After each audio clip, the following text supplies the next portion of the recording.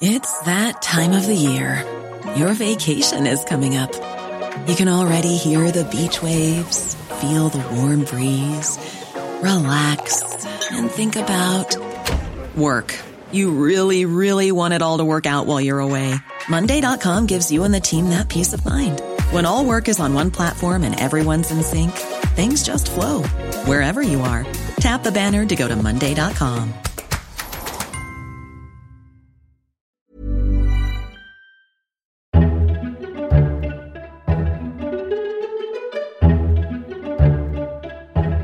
Welcome to FT Politics, a weekly discussion on what's happening in Westminster from the Financial Times. I'm Sebastian Payne. In this episode, we'll be looking at the latest Brexit developments during so-called Hell Week and digging into the latest row over universal credit.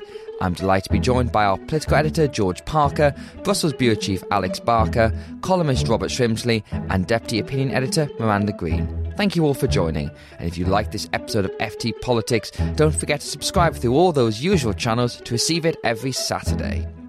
Downing Street predicted this was going to be the week from hell for Brexit, and in some ways it was. The tempo was up significantly in Westminster as Theresa May has begun to sell those final round of compromises she'll need to seal an exit deal with the EU. It's probably going to involve some form of customs union for that infamous Northern Irish backstop, something both the right wing of the Conservative Party and the Democratic Unionist Party are firmly against. And in Brussels, negotiations have been in lockdown as they're trying to sort out those finer details. George Parker, let's begin with the view from Westminster. So this has been a crucial week as it was sold, but again, as so often is the case in Brexit, nothing has really actually happened apart from a cabinet meeting on Thursday, lots of talk and angry briefings against proposed compromises, but fundamentally we were where we were the week before.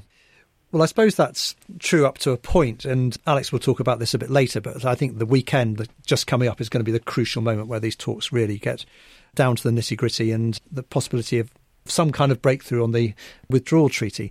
So, as you say, during the week, nothing much happened, apart from the fact you can start to see the battle lines hardening at Westminster around what we think will be the outline of this deal. In particular, you had Theresa May's partners in government, the Democratic Unionist Party, threatening effectively to bring her down and possibly her government down if they think that Northern Ireland's being treated any differently to the rest of the UK as part of this exit deal. And separately, you've got the Tory Eurosceptics really mobilising on this very important point for them, which is if we're going to have some sort of extended customs union arrangement for a temporary period after we leave, there's got to be a firm end date on that. They can't accept processes or steps to departure or whatever else. They want a firm date to show that we're finally breaking our ties with the EU in that respect. So those are the two things that have happened. But I think everyone's really looking to the weekend to see whether Ollie Robbins, the chief negotiator, and Michel Barnier can try and hammer something out. Well, this is a good moment to punt the fantastic profile of Ollie Robbins that you and Alex have written in this weekend's FT magazine, which is definitely worth checking out for the man who has done so much to knit together the Brexit detail and lots of great quotes and all the rest of it. But Alex, give us the view from Brussels. What has or has not happened this week in the talks? Ollie Robbins and Sabina Weyand, who is Michel Barnier's deputy negotiator, have basically been locked in a room with all their teams, drafting what will emerge, hopefully, on Monday as a final withdrawal agreement, the treaty fully drafted, and alongside it, something that looks a bit more like the kind of skeleton of a declaration about what UK-EU future relations should be like. Now, they are close in that they have a decent idea of how the different parts of this are fitting together. The drafting hasn't finished. There's a lot of really difficult issues still left open, but it's probably doable. I mean, really, the risk is all the politics outside the room, because ultimately this is only going to gel if they've got political clearance and if Theresa May in particular is able to feel confident she can sell this and get it through her cabinet and stand up next week and basically make the pitch for why these kind of concessions are necessary for the UK to leave the EU smoothly. And if you recall, the last time the Brexit negotiation really got to this level of tension, it was in December when they were discussing the outlines of this withdrawal agreement. And there were a number of agreements between Ollie Robbins and Sabina that basically unravelled because of the DUP, because Theresa May wasn't happy with certain language. And so you've got to be very cautious in the next few days about kind of deal done reports, because it's a process, and until that text emerges, there's a lot of things that could go wrong.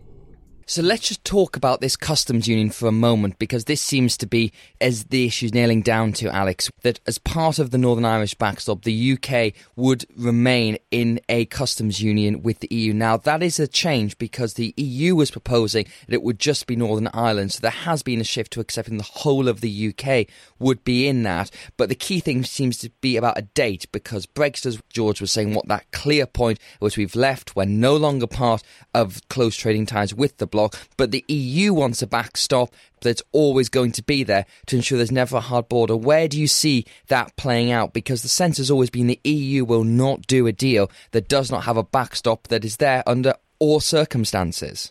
That's definitely right. And I'm afraid it gets very, very complicated once you start talking about which backstop's going to be used and what the kind of limits are and what's binding and what's not. But I'll have a go at trying to explain this.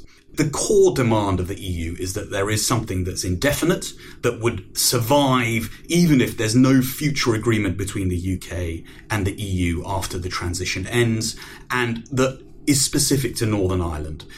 That pretty much is probably going to remain in the withdrawal treaty. So that would mean, as a last resort, Northern Ireland would be aligned with the EU's standards and regulation for goods, and it would be part of the EU's customs territory. So it would be excluded from any future UK trade deals, and there'd be checks on the Irish Sea.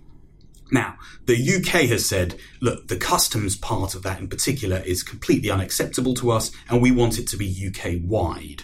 There will be some references in the withdrawal treaty to it being UK-wide, but to make that happen for a UK-wide customs union, you need another treaty after Brexit that will make it kind of operational. So part of it is going to be a political promise rather than a binding legal agreement. And that may be difficult for Theresa May to sell, because she may have to accept the idea that in certain circumstances, Northern Ireland would be split off from the mainland UK in terms of customs.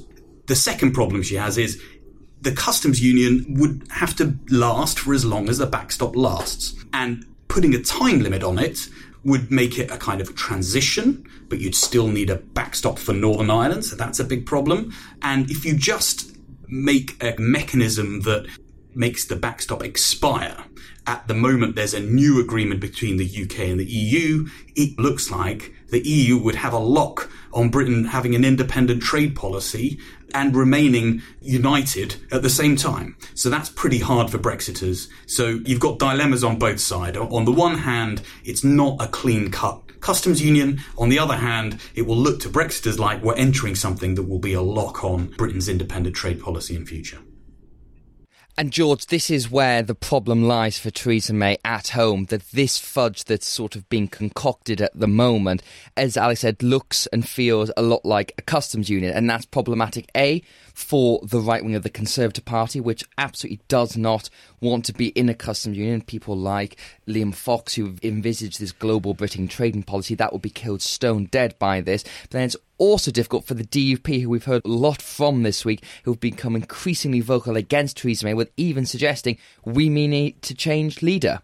Yes, the problems are on both sides. As I was saying earlier, you've got the Eurosceptics who want to have a firm date before the 2022 election, when all ties are severed to the customs union underneath the single market. And you've got the DUP who are worried that Northern Ireland is going to be treated separately. And that really, I think, is the problem between now and getting any sort of agreement next week. As Alex said, it's the politics outside the room. What can Theresa May sell? Now, you can get so far in Brussels by getting so deep into the weeds of this that no one really understands what's going on. I think Alex might be at that point right now. Alex has just made a fantastic stab at explaining what the complexities of what people are discussing in Brussels over the weekend. The fact is, most people will have lost the plot on this many weeks or even many months ago.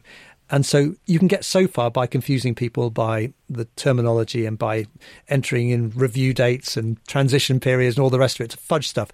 But in the end, if it looks like Northern Ireland is being treated differently. And if there's no firm end date for when Britain will definitely leave the customs union, then I think Theresa May has a big political problem on her hands. So the question that's, I think, going on at Westminster at the moment is, will more people leave the cabinet over this, and will this turn into a leadership issue for Theresa May? And the names that have been talked about are Brexiters, so it's Penny Mordaunt, Esther McVey, even Andrea Leadsom and even Dominic Raab are the names people are saying who may not be able to stomach this idea that we are in a customs union in the long time.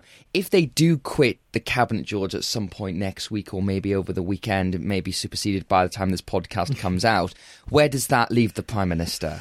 Well, we were told yesterday that Andrea Leadsom, the leader of the House of Commons, and Esther McVey, the Work and Pension Secretary, would be having difficult conversations and grappling with their conscience over the weekend. So watch this space as far as they're concerned. And in parentheses, it would be pretty damaging for Theresa May. There's a very small number of senior women, or women at all, actually, in her cabinet. And if you were talking about 3 women there who could leave, that would be a serious blow to Theresa May, obviously. Incidentally, those people were not in the room at this cabinet meeting. It was in a cabinet meeting on Thursday. And Theresa May had the people who she thinks she will be able to rely on to sell this deal. And you mentioned Dominic Raab, the Brexit secretary. Well, he was making a good stab at explaining the policy in the House of Commons on Monday. I think if he left, that would be a very serious blow to the government. I think Theresa May can probably survive 1 or possibly 2 more resignations by Eurosceptic ministers. But more than that, then she's into serious problems. And from the Brussels perspective, Alex, if the cabinet does start to come apart over this proposal, the EU's always had this sense that it wants to negotiate and help Theresa May within its own political considerations. But I think, as George just said, if Dominic Raab ended up quitting over this policy, it would surely create great issues for the negotiations, and particularly if the Conservative Party descends into a leadership contest. Well, yes. Feels to me like the patience has run a bit thin on the EU side in terms of trying to be careful or think about how they're approaching this in a way that would help the kind of good side and the Tory party as they would see it. And if we do have a situation where no agreement is reached by this weekend for whatever reason in British domestic politics, I suspect the EU leaders will take a pretty tough approach when they meet for their dinner on Wednesday night. And what they'll say is, well, look, you need to spend more time with our chief negotiator, and we were thinking about this summit in November. We're not going to have that anymore, and we'll see you again in December. I think the market reaction then would be pretty striking, and we'd be in a really quite serious and dark period of this negotiation. People have always said, George, that there could very well be a big crisis moment, and we sort of had that a bit last December when the first part of this deal came together. But I think Alex is completely right there that if there's another repeat of the Salzburg summit this Wednesday, then the prospects of a no-deal Brexit obviously will increase because time is running out. It will create problems for Theresa May. And as Alex said, one thing I think a lot of people in the FT building have been asking themselves is, why hasn't there been more of a market reaction? And I guess the markets are maybe not following this in as much detail as people like you and I do. But if there is a blunt response then, and there's no prospect of any progress till December, then I think it'll be hold on to your hats time. I think that's true. I think probably since we came back from the summer holidays, the markets have registered what's going on in Brussels and what senior politicians have been saying, including Jean-Claude Juncker, the European Commission President, and various British government ministers, that substantial progress is being made and they think that a deal is close. Now, if at the end of this weekend of negotiations in the Berlaymont building in Brussels, progress hasn't been made and Theresa May has run into this political roadblock by her own Tory MPs and by the DUP, and progress can't be made, then we are into very serious territory. I think the markets would take fright if the summit next week ends up with them saying that no sufficient progress has been made. Forget about the November Council, as Alex said. Then I think we'd be into quite a serious crisis. I thought, in a way, we had a mini crisis back at the Salzburg summit a few weeks ago, which I thought might help to clear the air slightly, but maybe we're going to need another one because this is how European negotiations usually end up. But Theresa May is talking to some fairly implacable people now. The DUP, not known for their flexibility, and a large number of her own party who, you know, for them, this is the reason they came into politics, to take Britain out of the European Union. And finally, Alex, the chances of a no-deal Brexit, where are they at the moment, would you say? Negotiators here are much more optimistic about bringing together a deal. And they've always seen the biggest risk being in Westminster.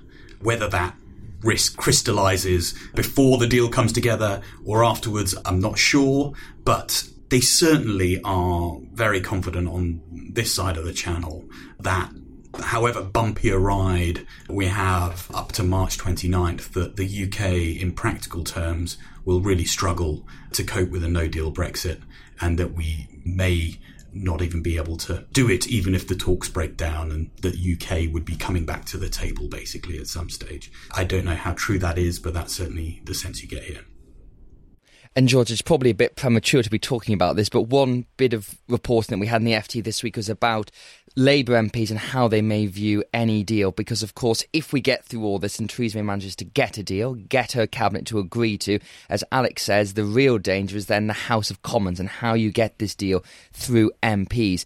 One of our colleagues, Jim Pickard, wrote this week that about 30 Labour MPs would be potentially minded to vote what we assume is against the party whip for a deal to avoid chaos or to avoid the accusation they're against Brexit or what have you. And you can begin to see a route through Parliament when you take some of those Labour MPs plus the Labour Brexiters minus the hardcore Tory rebellions. But the DUP, if they duck out of it as well, then it looks almost impossible. And then once again, if that deal doesn't get through, it's the same questions: no deal Brexit, leadership challenge, all these delightful things.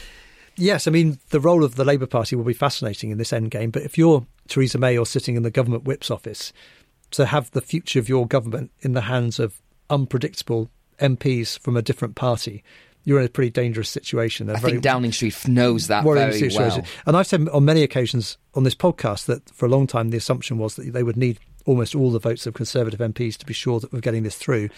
But I think you're right. I think they realise now there is an implacable hardcore of Eurosceptics, and we've interviewed Jacob Rees-Mogg today, who puts it at several dozen, who will vote against a Chequers-style deal.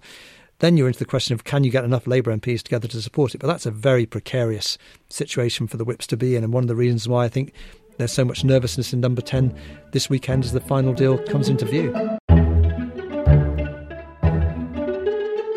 For once, domestic policy reared its head this week. The cause to pause the universal credit welfare reforms have been growing, with MPs ranging from Jacob Rees-Mogg to former Prime Ministers John Major and Gordon Brown. Folks have been saying the government needs to rethink its national rollout of the new system. Across Whitehall, the concerns are growing that rolling out Britain's new welfare system to 6 million people could end up being a repeat of the poll tax debacle and inflict a heavy political price on the government, as well as creating much suffering across the country.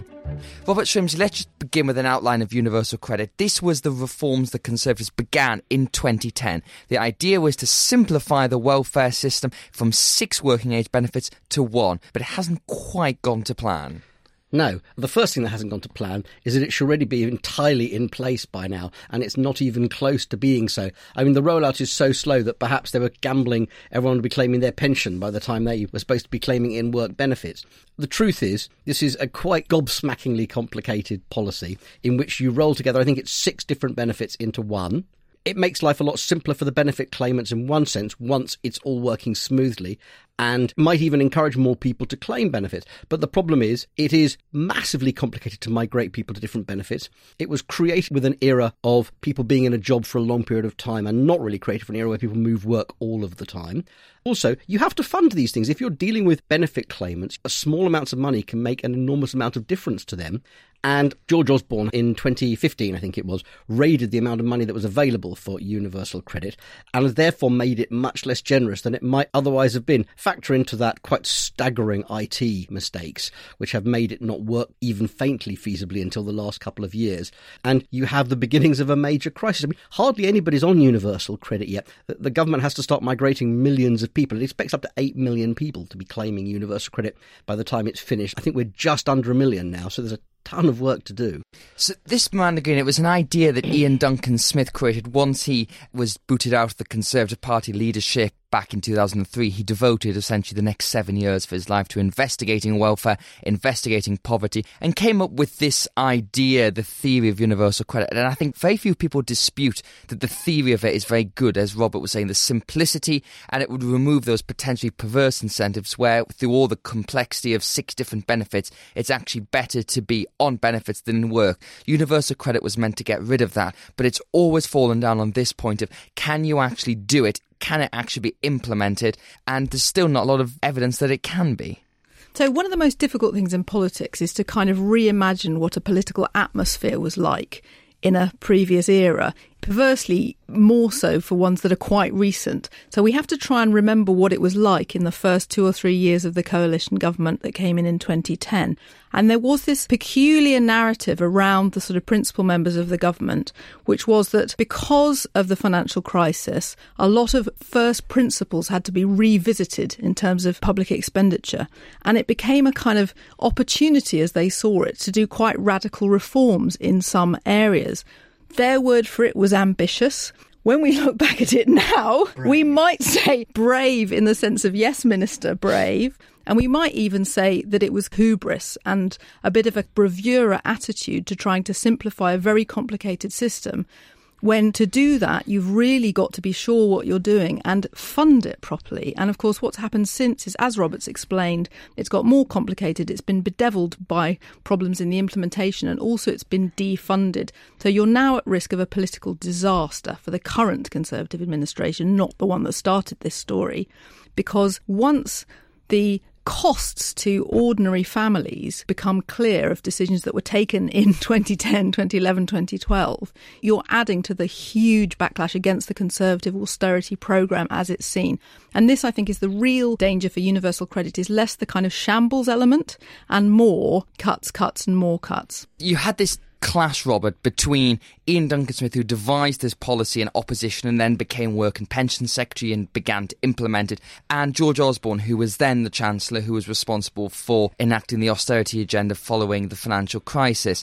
The challenge was George Osborne, I don't think, ever particularly believed in universal credit and didn't believe in Ian Duncan Smith's vision for it, and essentially used it as a fund for more welfare cuts. And that was particularly potent in 2015 when the Conservatives put through that budget that took $2 billion out of universal credit, and therefore it really starts to give the scheme issues. And Esther McVey, who's the current Work and Pension Secretary, she admitted this week families could be poorer off under the new system, and she reportedly told the Cabinet that some families would be up to £200 a month worse off once the system is fully realised. So there are these two separate elements. One is, do we simply need to put more money into it? The other one is it ever actually going to work along the terms it was originally defined? Okay, well, I'm going to just dodge the second one entirely. Is it ever going to work? Who the hell knows? Including the National Audit Office. Is it ever going to work? And indeed, will it ever be implemented in the way that was first envisaged? Things just move too fast. What I think is absolutely clear is that the political problem the government has at the moment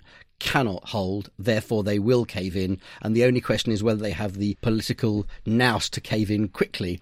They have two choices. Either they have to put more money into it, or they have to slow the rollout. One of the key points that's important in all of this is that nobody loses money being transferred from their existing benefits to universal credit at the moment of transfer. You don't go from one to the other and lose the £200 a month. That money becomes at risk if any of your material circumstances change. So if you are frozen in aspic, you won't be any worse off. But if you change job, have another child, move house, your hours change, that's when the new terms kick in, and that's where it could get very unpleasant very quickly. I mean, £200 a month is a hell of a lot of money to anybody who's on universal credit. And it's a lot of people as well. Yes. You know, the Resolution Foundation says that it's 3.2 million working families. And one of the structural problems that we know we've got in the UK is the number of people in poverty who are actually working. Yeah. So it's a lot of people, and it's a lot of people who are going to work, standing at the school gates, interacting with their fellow citizens, and will be very angry. I think it was very interesting what happened in the general election in 2017.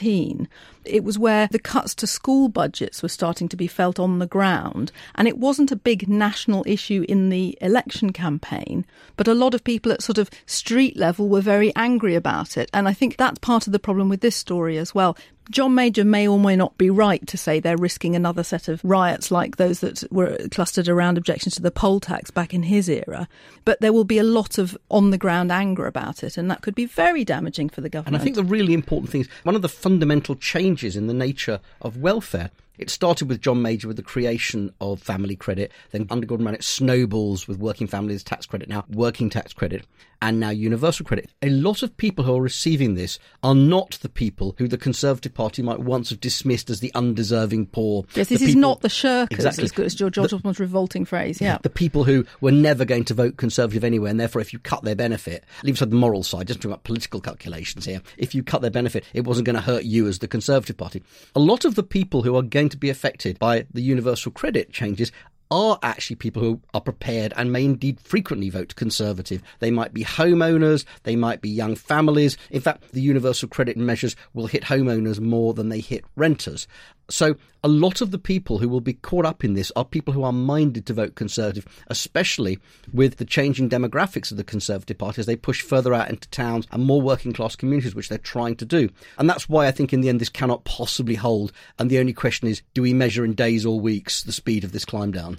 I think there's a good chance we'll see the climb down in the upcoming budget. There's reports going round that the government may freeze its cuts to income tax, which were due to come in, and use the money instead to universal credit. But you've got to be careful with that. I mean, if you freeze all the cuts to income tax, some of those are at the lower end of the earning spectrum as well, and some of those are people they don't want to hurt. Freezing the cuts to income tax at the higher end is absolutely fine, but, not increasing the tax-free allowances for people at the lowest level of income tax is also a problem for the Conservatives. And that's it for this week's episode. Thank you very much to George, Alex, Robert and Miranda for joining us. We'll be back next week for another instalment. In the meantime, if you've enjoyed this podcast and would like to see some more FT journalism, then please do take a look at our latest subscription offer, which you can find at ft.com/offer50. FT Politics was presented by me, Sebastian Payne, and produced by Anna Dedder and Harry Robertson. Until next time, thanks for listening.